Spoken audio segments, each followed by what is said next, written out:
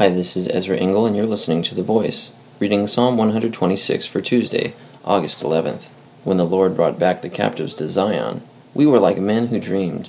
Our mouths were filled with laughter, our tongues with songs of joy. Then it was said among the nations, "The Lord has done great things for them." The Lord has done great things for us, and we are filled with joy. Restore our fortunes, O Lord, like streams in the Negev. Those who sow in tears will reap with songs of joy. He who goes out weeping, carrying seed to sow, will return with songs of joy, carrying sheaves with him. Psalm 126.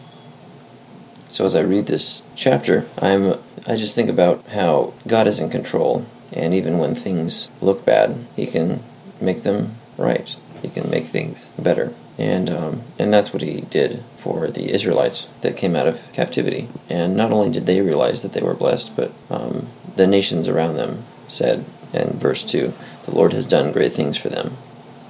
Thank you for listening to The Voice.